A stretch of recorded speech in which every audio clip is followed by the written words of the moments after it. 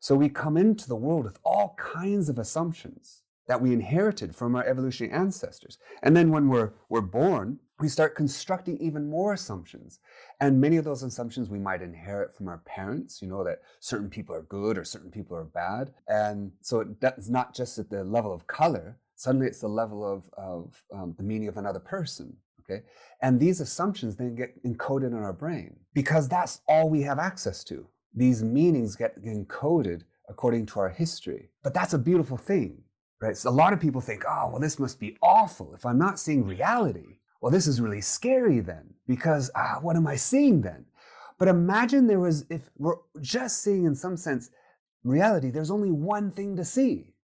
There's only one way to see, right? There's no basis for imagination or creative then. So by being able to, in a sense, make it up, that's what enables us to be creative and imaginative.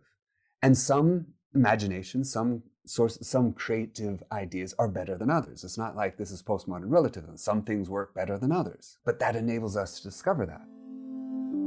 Collective Insights is a voyage through topics and technologies revolutionizing human well-being. Groundbreaking approaches for a better world and a better life await you. Welcome to Collective Insights. Welcome to the Collective Insights podcast for Neurohacker Collective. I'm Dr. Dan Stickler. I'll be your host today. And today we have a great guest. This person that has been very influential in me progressing into the neuroscience and human potential aspects of health optimization from the time I read his book back in 2017. But Bo Lotto is a neuroscientist, and I can't even just say neuroscientist. He's an artist. He's an expert in areas of consciousness relating to precision, in awe, and other aspects of how to get the attention of people working with businesses in that aspect. But his research explores the ways in which we experience the world through our own versions of reality. And this is what first got my attention, was in exploring, do we really see reality? And Bo's book was very informative on that, along with, I think you've had like 3 TED Talks, which is just absolutely amazing. But he has a lab, what is it? The Lab of Misfits. That's right. And he does the coolest kind of biohacking research. And every time I read something, I'm just like amazed at the depths that you go to create these states for people. So welcome. Well, thank you. That's very, very kind of you. What a lovely introduction. And thank you for the opportunity and invitation to speak with you. Yeah, I'm excited. I've got tons of questions today, and I know we have a short time window, so I may see if we can get you back at another time to dive even further. But let's talk about this main aspect of, are we actually seeing reality the way it is, or is this some construct of our own perception? Are we seeing reality the way it is, or some construct? Well, it depends on what we mean by the way it is. So first of all, there is a world. The world exists, in my view. There is a physical reality. The question is whether we actually even see it, and do we see it accurately? I don't think we see the world as it is. And in fact, there's all kinds of research to suggest that that's the case. And I don't mean by that we see a filtered version, like a reduced version of the world. I think we actually see a useful construct, something that was useful to see in the past. We see a meaning, and that meaning is grounded in history. That history could have been a second ago, or it could have been a millennial ago, right? So it's a meaning that's grounded in much of our history that was in fact even inherited.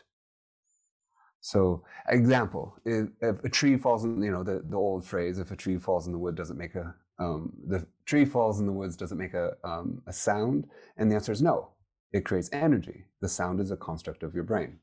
If we didn't have a brain, if we didn't have ears, there would be no sound. But there would be energy. There would be vibration. Is that tree a true objective reality, though, or is that defined as objective reality if there's no consciousness there to observe it? Well, so the physical structure would exist. Does it have color? No. There's light that's reflected, there's light that's absorbed. And then of course, ultimately, if you think about what that tree is, it's an organization of molecules. And when does that organization of molecules, that density, change from the air around it into the tree? So eventually there's a blurry border between the tree and the air that's around it, which is also true for us. And then, of course, it has, what's the meaning of the tree? What's the meaning of this object? Well, it's a potential infinite number of meanings depending on who's looking at it, from an ant's perspective, from our perspective.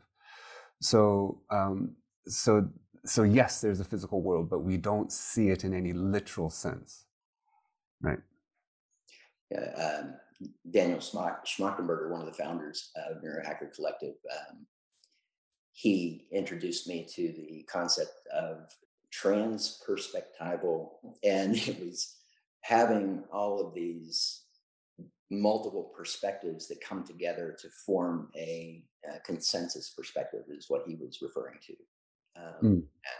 And he was referring not to multiple outside perspectives, but the internal perspective, where we look at an object from the front, we look from the back, we look from the top, we look microscopically, we look macroscopically, and we collate that into kind of a agreed upon within our own different perspectives, reality for us. Sure, and you could also argue that reality has multiple layers. Mm-hmm. So we can see the surface color. We can see that surface color is attached to something that's cylindrical. So, and then we can see that cylinder is in fact a tree. We can see that tree is part of a forest. We can see the functionality of that tree. So, we can access these different possible meanings, in some sense simultaneously, but we can also see them in another sense independently and individually. But why would we need to see it this way? I mean, why is this actually necessarily the case? Because you could also argue that this is just philosophy, and I'd argue that it's not just philosophy. This is just, in some sense, physics. And the reason is because we have no access to the tree. We have no access to the actual surface reflectance of the tree. What we have access to is the light that's reflected from it, and that falls onto our retina. But the information that's falling onto our retina conflates multiple aspects of that tree. So, for instance, it could be something that's small and up close, or a bonsai and up close would project exactly the same as a very large tree far away. From the information that falls onto your eye, your brain literally has no way of knowing. Okay, let's say if it was an ash, so it had a light bark. So it could be something that's a dark surface under a bright illumination, or it could be a light surface under a dark illumination. Both of those two different real world parameters would generate the exact same information that's falling onto a retina. Mm-hmm. Right? So your brain has no access to the sources of the information that we're receiving from the world, which means the only way so we can't see things directly. The only way but it has. So if your listeners can actually do a little test on themselves to demonstrate that this is true. They can hold up their finger in front of their face, their index finger, for instance, and they can move it towards them and away from them to line it up with something large and that's far away, until their finger and that, say, tree is of the same size, right? Well, the fact is they're not the same size, but what they're doing is they're projecting at the same substance onto their retina. Okay, mm-hmm. So what this demonstrates is information is meaningless. Information that comes from the world conflates multiple aspects of that world.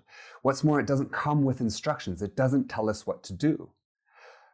So the only information, the other piece of information we have is history. What did that piece of data mean for my behavior in the past?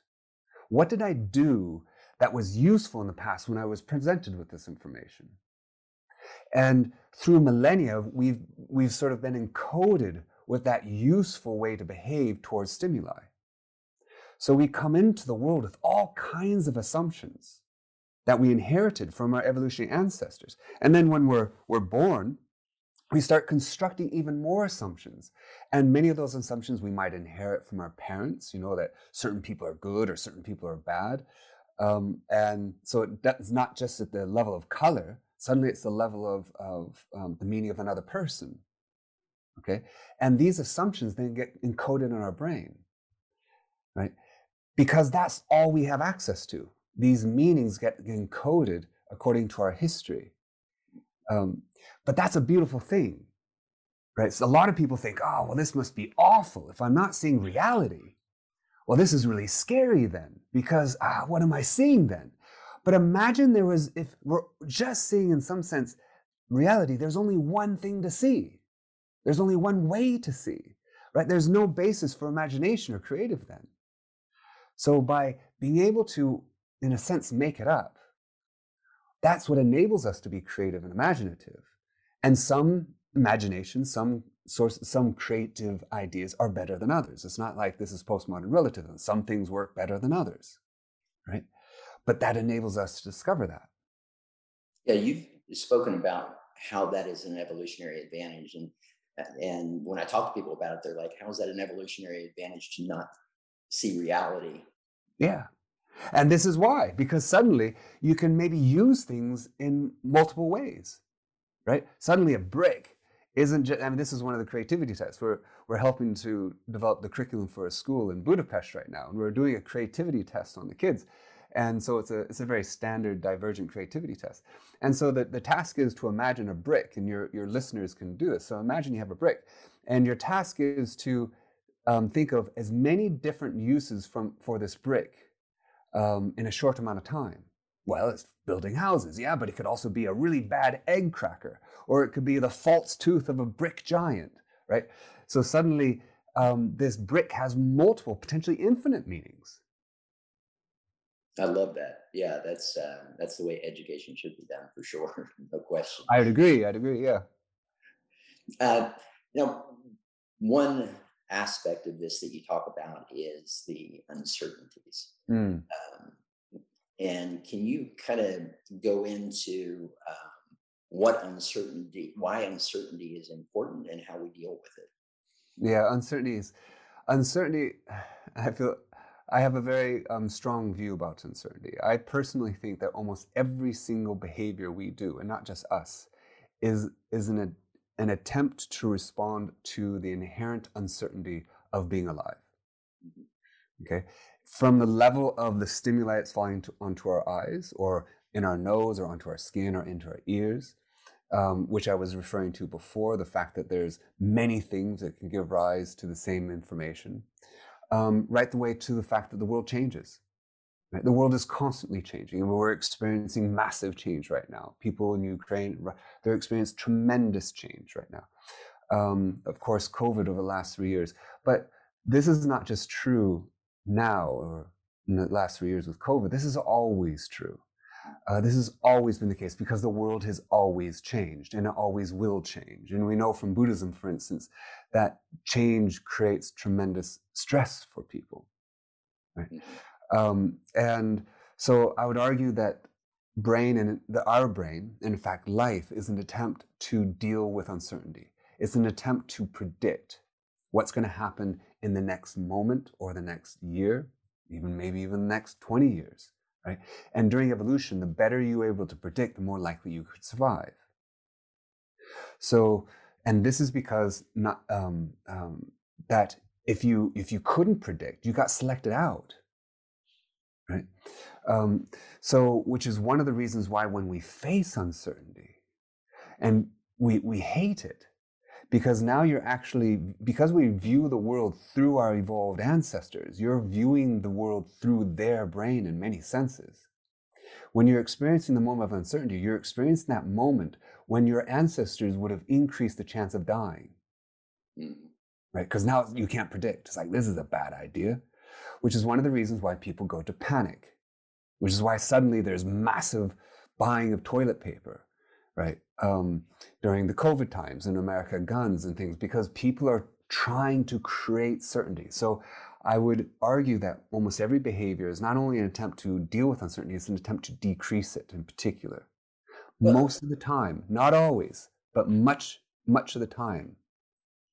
Going on that question or that statement, I mean, we are in and we are a complex adaptive system, and Mm. uncertainty is, like you said, it's inherent in life.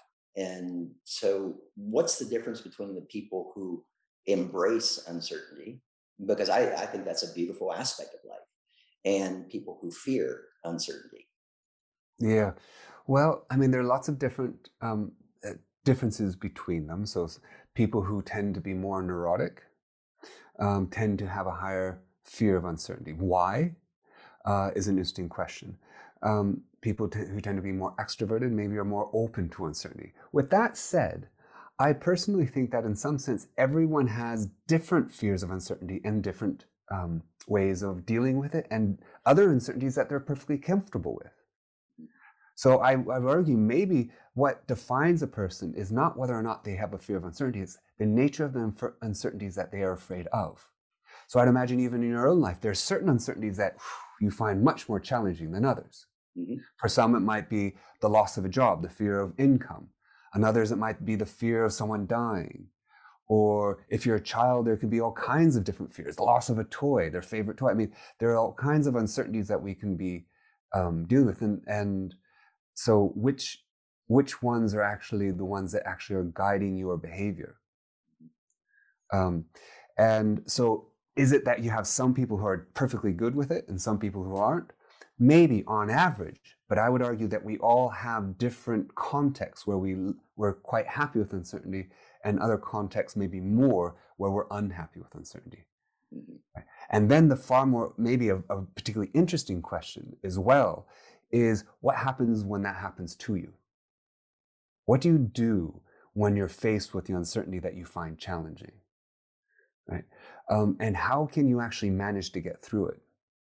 Because a lot of people think that what we should do is be able to sit with uncertainty. Well, in some sense, we should, right? We should become much more tolerant of not knowing, right? I celebrate not knowing. I think not knowing is a wonderful, wonderful thing. Whenever I do my professional speaking, I want people to know less at the end than they know at the beginning, right? Even in this podcast, because nothing interesting begins with knowing, right? Can you think of one thing that you discovered in your life that didn't begin with not knowing, almost by definition, right? How could you discover it if you already knew it, right? You had to not know it first, right? So not knowing is a wonderful, wonderful thing.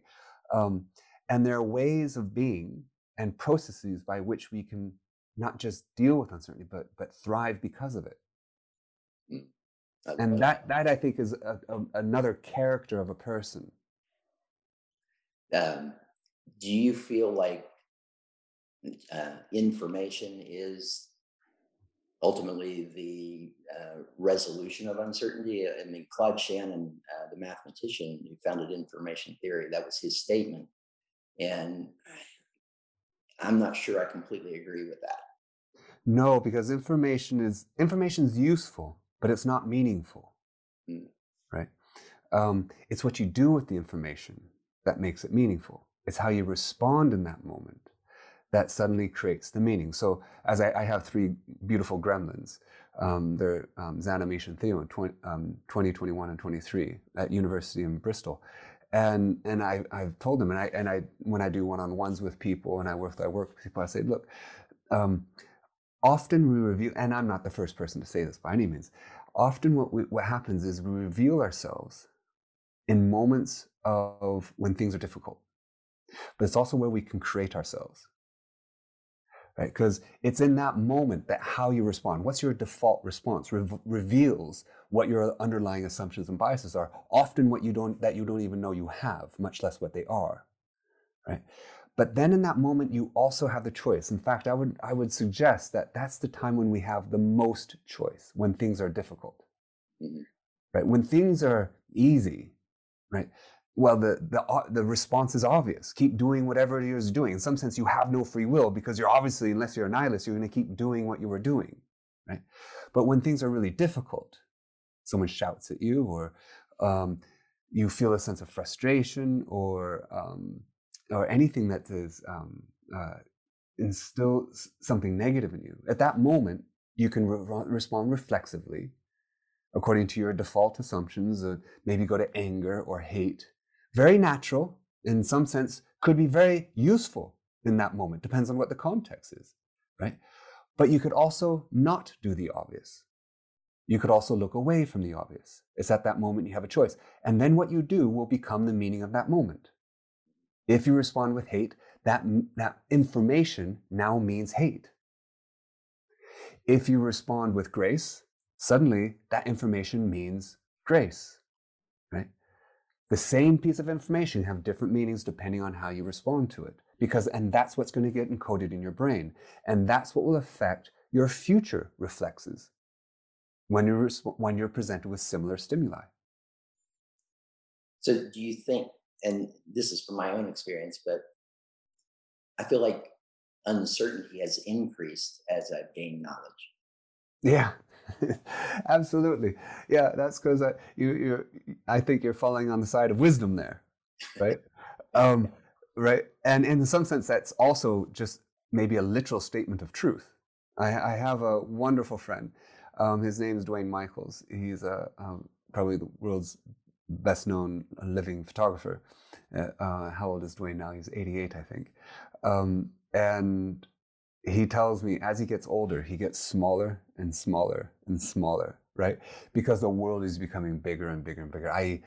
He's embracing the wisdom of not knowing, right? But and for me, I find that knowing things is not terribly interesting, right? In that regard, intelligence depends on how you define it, but it's not terribly interesting. Things that you can memorize from a book or facts and figures, things like this. But understanding is far more interesting. So as we get older, we can know less, but maybe we can understand more. And then we can embrace the fact that we don't know. And within that comes the humility. And I would argue that humility is the engine of creativity in many senses, because humility embraces the not knowing. And it's, again, only from not knowing that you can create anything new. But if you're always knowing, right? If you're always this sort of arrogant person that I know everything, how can you ever create something new from that position? Right. And that's what you work with these companies, is how they can get that innovation going with things like play, right? For instance, yes. So I do a lot of work with senior leadership teams. For me, I'm very interested in working with the top leaders of organizations, whether they be political or financial or educational.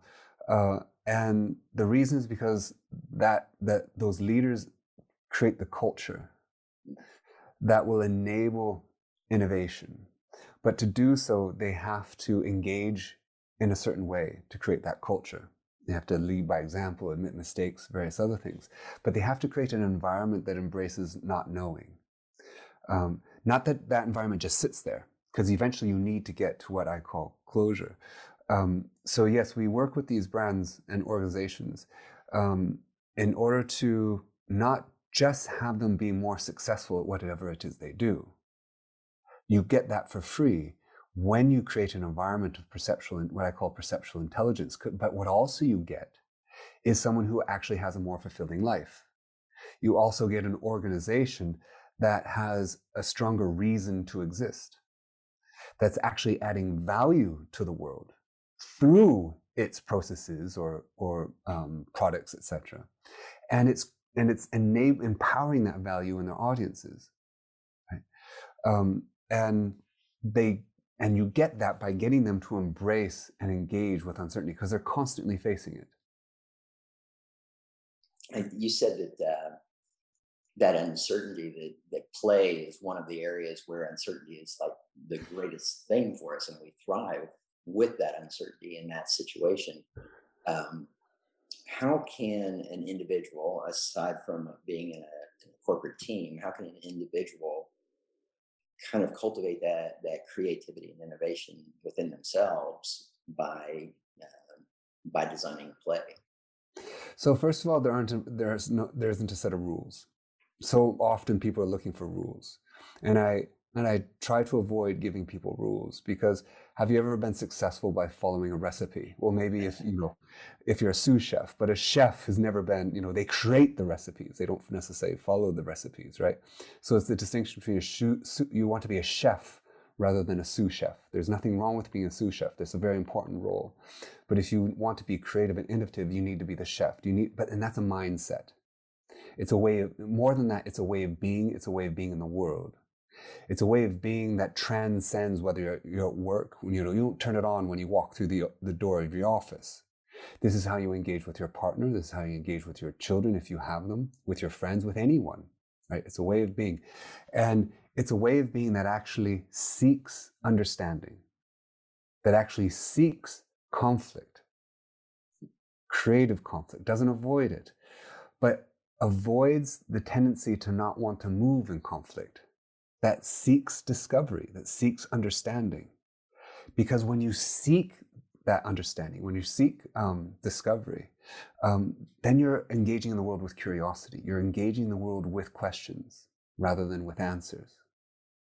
And in order to adopt that sort of mindset, that is effectively science, right? It's a scientific mindset. But what is science? Science is this way of being.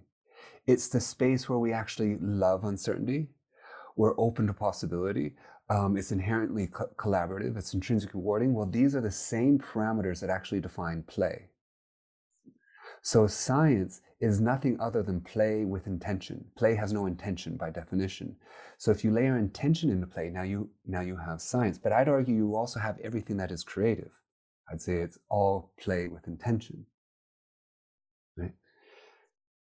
Yeah, and that creative piece, I can remember you did a talk where you were doing brain scans on people at a Cirque du Soleil event, and Yes. you were assessing the brain activity following periods of awe.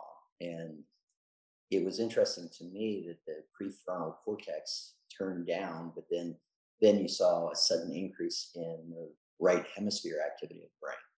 Yes, well remembered. Yeah, so this was a study we did with Cirque. It was, first of all, Cirque was great to work with, wonderful to work with, and we've done a number of studies with lots of other organizations. But this one this one was all about the power of awe and wonder. And people have been asking for hundreds of years, what is awe and wonder? And some people like Jonathan Haidt had been exploring this question, and they had some very important insights and ways of thinking about it and defining it. But no one had really captured it using brain recordings, much less actually the other findings that we were actually built upon their initial findings. And what we discovered is that when they're, as you say, the prefrontal cortex went down, but their default mode network increased.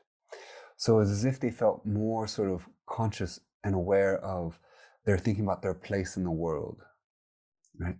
And then shortly after that, their prefrontal cortex became more active in a particular asymmetrical way that was correlated with wanting to step forward into the world. So it's as if you're thinking and you're thinking about your identity, how you're connected to the world, and now you want to step forward into it. Related to that, people's tolerance to risk increased. They wanted to take more risk. They didn't have such a need for certainty. They were more comfortable with sitting with uncertainty. They actually even changed their perception of themselves historically. We asked them afterwards, are you someone who's more likely to experience awe? People after the performance were more likely to say yes than before the performance. In other words, they actually changed their perception of who they are in relation to awe and wonder. They became more pro-social. They're more willing to support others, more willing to open the door for another person, right? And in fact, I would argue it's one of our most powerful perceptions, which can actually be weaponized, by the way.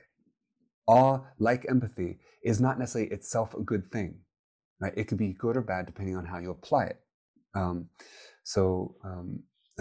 I can give you all kinds of examples of how it can be weaponized. But let's thinking about the positive. It facilitates creativity. It makes you want to step forward into not knowing, right? As Dwayne says, it gives us the courage to overcome our cowardice. Love that. Yeah. You know, I have two questions that come out that I'm thinking of as you're talking there. one is on the default mode network. So I want to come back to that. But the other thing I wanted to mention, and we work with with our clients all the time. I mean, our metric every year to say whether the client has progressed is a quality of life inventory, where we check off areas of play, creativity, love, relationship, finances, work, all of that, and we work with them during the year when we see areas that are suboptimal for them. But when we work with them, we kind of take them into these all experiences. But the the state of awe, which I think it was Keltner that was the main researcher, he talks about how awe can also be fear. And, I've always thought of awe as just this, smaller, this feeling that wouldn't be fear in my dictionary, but I can see that when they talk about it, and when they talk about, seeing a volcano or seeing Hitler, people actually experienced awe when seeing Hitler, but it was a fear-based awe. This is right. This is true. It's when you feel small, but at one level, but also connected to the world around you. And so, yes, people, for instance, World War II, would report, when the Blitzkrieg would be happening, they would report this sense of awe and wonder at this, this massive thing that's beyond them, that's out of their control, that they can't really explain. And they have to change their perspective in order to explain it. This is one of the ways that Keltner and Haidt try to define awe, as opposed to wonder, as opposed to surprise. But what's also interesting is that as a consequence, it can actually be used to manipulate. So, for instance, the military parades, that's designed to generate a sense of awe. Well, what happens? Well, now you become open to suggestion. You feel connected to the people around you. So it's a great way of creating a sense of bonding or patriotism, etc. And then now I'm more willing to listen to whatever it is the leader's telling me.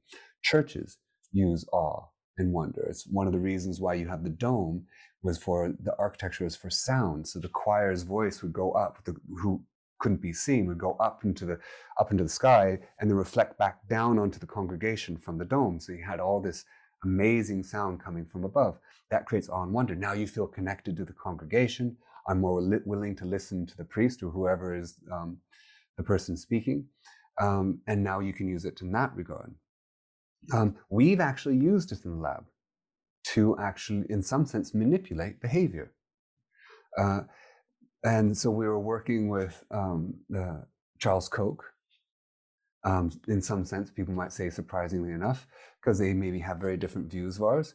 But with that said, we're working on toleration. So for us, it was important to work with a group of people who maybe have different views. But it turns out, there's, it's, as everything, it's always more complex. But so we collaborated on a study of how do you get people who have differences to speak to each other. So we looked to see, could we use awe to facilitate toleration towards difference? And we were able to. That doesn't necessarily mean you have to agree, right? But how do you know if you can agree if you can't actually sit and have a conversation? How can you, I always think it's very important, this slight divergence, but I always want to separate validation from understanding. If you're seeking understanding, you can talk to anyone. If you're seeking validation, there are very few people you can speak to, right? But how do you know you can validate someone if you don't actually understand them? And to understand another person is not just to know what they did or where they did it, it's to know why they did it, right? And sometimes they don't even know why. We often don't know why we do what we do, right? So first you have to get that understanding, and then you can say, okay, now I understand. God, based on that perspective, that makes complete sense. I want to disagree with your perspective, though, but I can see how it's internally consistent, right? As much as I don't agree with it, right?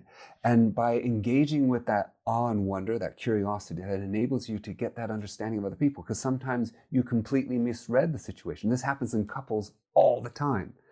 Most arguments are over arguments of meaning, not what happened, but why it happened. Mm. Yeah, I experienced that myself.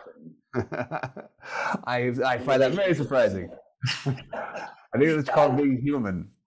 Right. And you were talking about in one of your I think it was a TED talk, you were talking about how that when people have beliefs and you're presenting them with all of the obvious evidence that that belief is inaccurate, you actually reinforce their belief. Whereas if you take the approach you just talked about, you actually have a much greater chance of having them reevaluate that belief. Yes. So you're absolutely right. So often, not for everyone, but often, if we're in a disagreement and I present you evidence to show you're wrong, very likely you're going to hold even stronger to your view.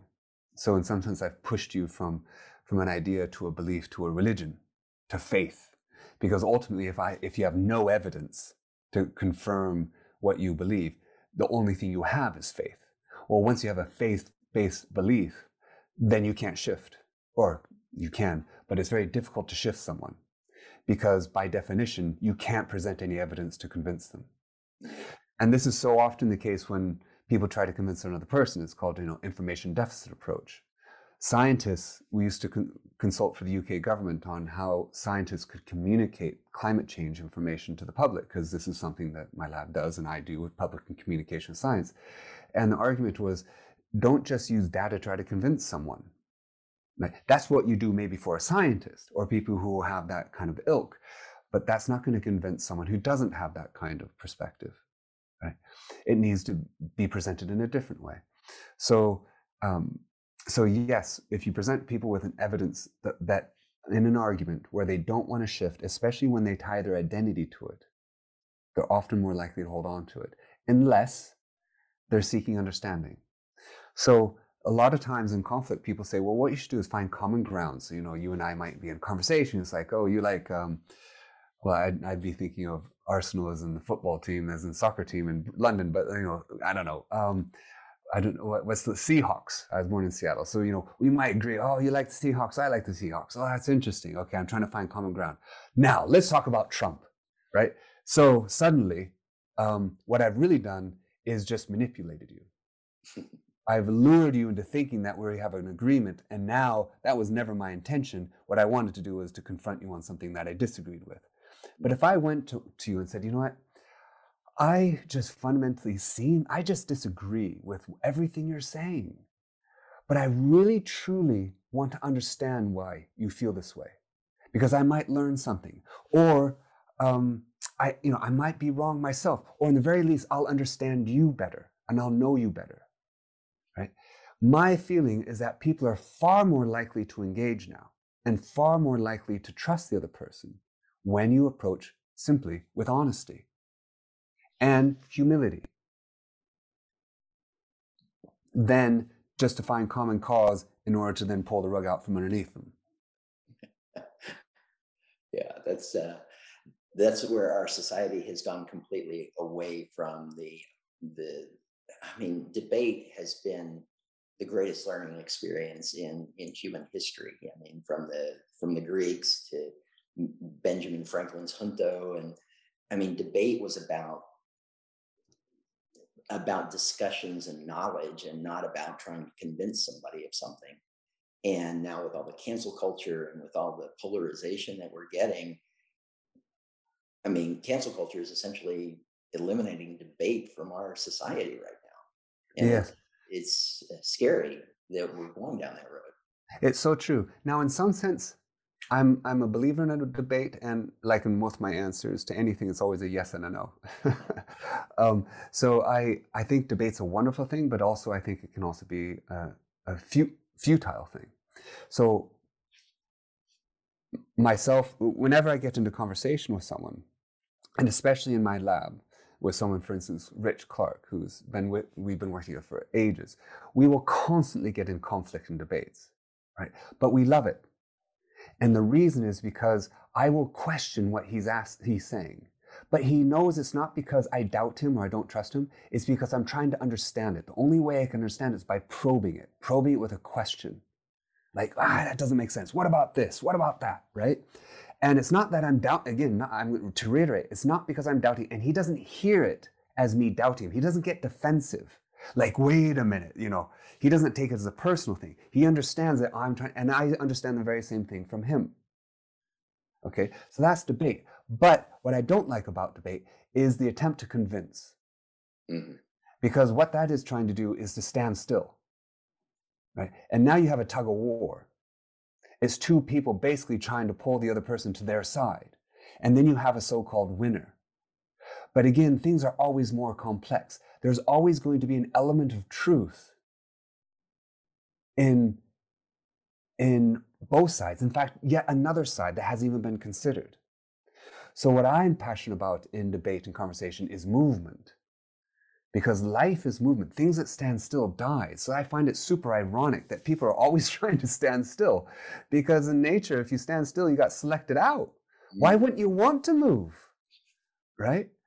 I mean, how awful to actually be static all your life? How awful would that be? And relationships that remain static often just die. If not in the short term, in the long term. Right?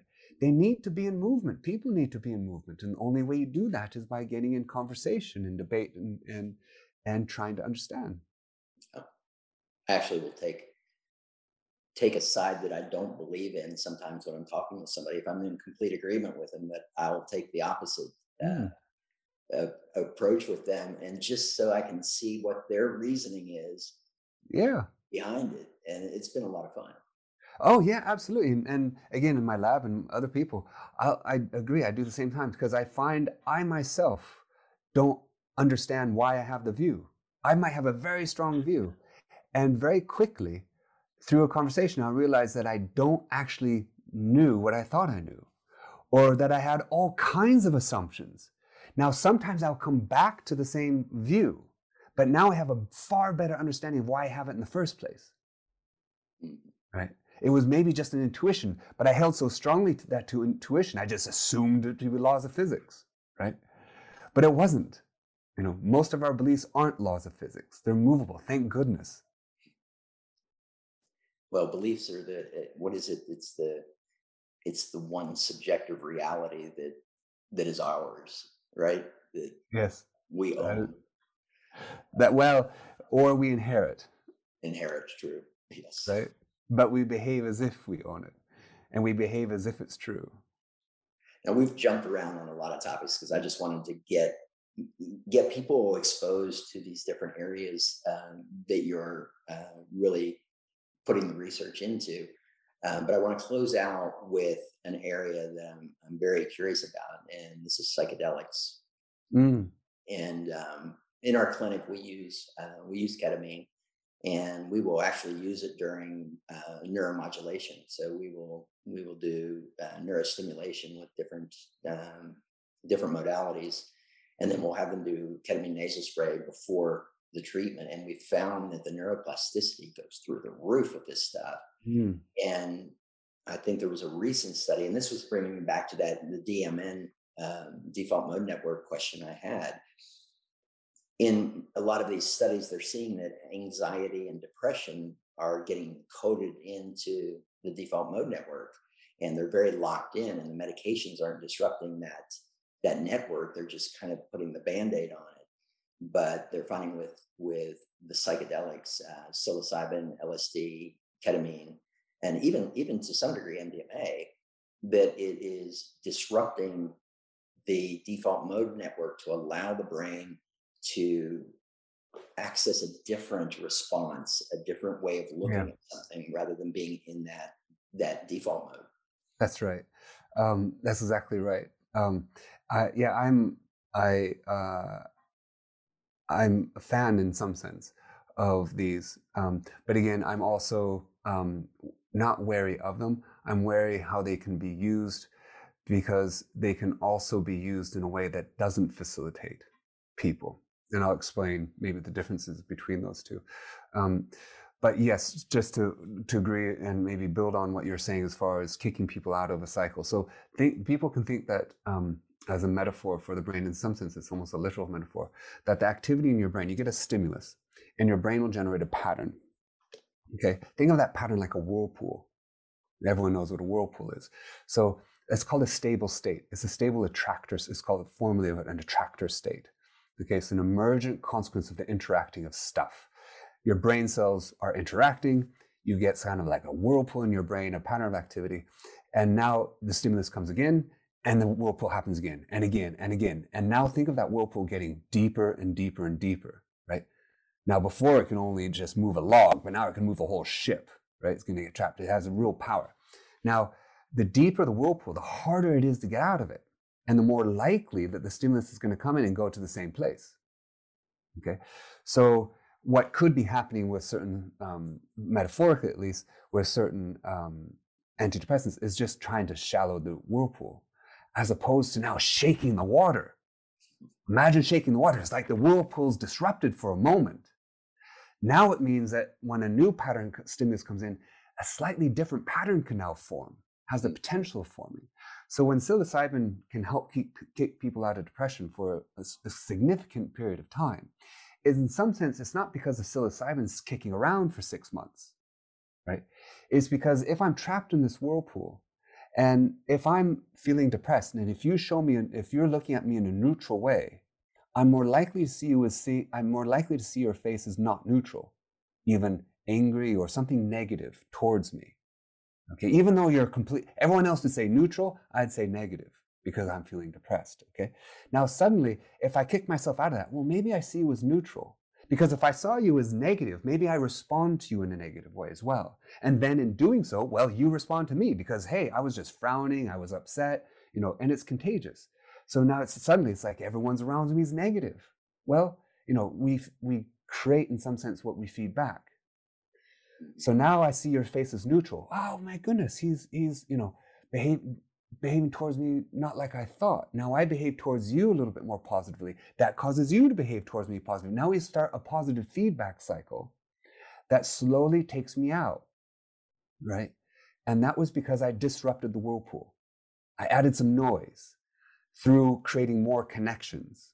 Right? Is that what you were seeing in the people with the states of awe when you talked about the increased activity of the default mode network? Was that a similar shaking up of that water? It depends. I mean, it could be, yes, it could be suddenly creating the opportunity now to respond differently. And that's the power of it. Now I'm set up to say, okay, give me that thing that was previously negative. Maybe I'm going to respond to it differently. Now it's my response that creates a meaning for it. That meaning becomes what I call it's your future past.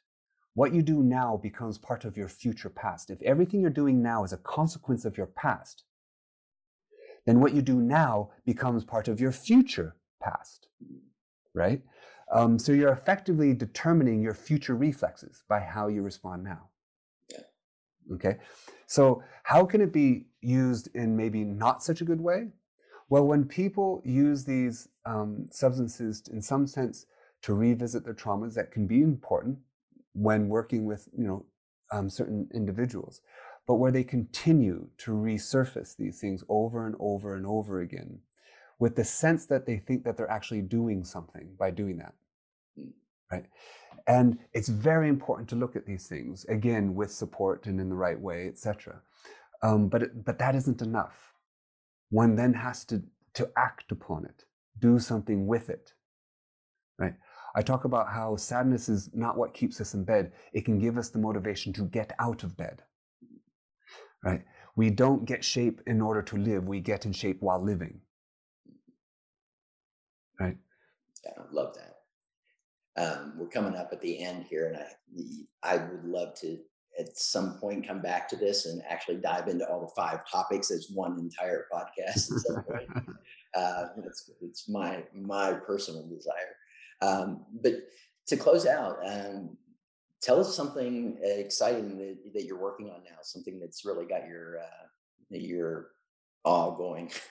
Oh yeah, well we're doing a number of different projects. So there's one where we're working on the power of silence. This is for a brand, a group, and that's very interesting. The power of silence, and it turns out that silence isn't what's significant in of itself. It's contrast. It's having science in relation to noise, right? Similarly, we're working on a project on home love, a power of the home for decreasing anxiety. And we just finished a study on, and we're going to continue with it, on chronic pain. And how might we be able to help people who are experiencing chronic pain? And to what extent is chronic pain a consequence of uncertainty and a way of dealing with uncertainty in other aspects of one's life? And so where the emotional becomes somatic, becomes physical, and that emotional source could be uncertainty. So these are some of the, and people listening to your podcast, they can actually take part in these experiments actually on the lab's website. And what is that website? So the lab's website is the labofmisfits.com. Great. And we're also doing other experiments, like you're on your deathbed looking back, what is it that you want to see? What is your life purpose? And then correlating that with how people deal with uncertainty. That's beautiful. Yeah. Can't wait to see the data coming out of that one. All right. Well, I really appreciate you taking the time to share such great information with us and to let us come away knowing less than what we came with. Wonderful. Thank you. Bring us back all full circle. Yeah.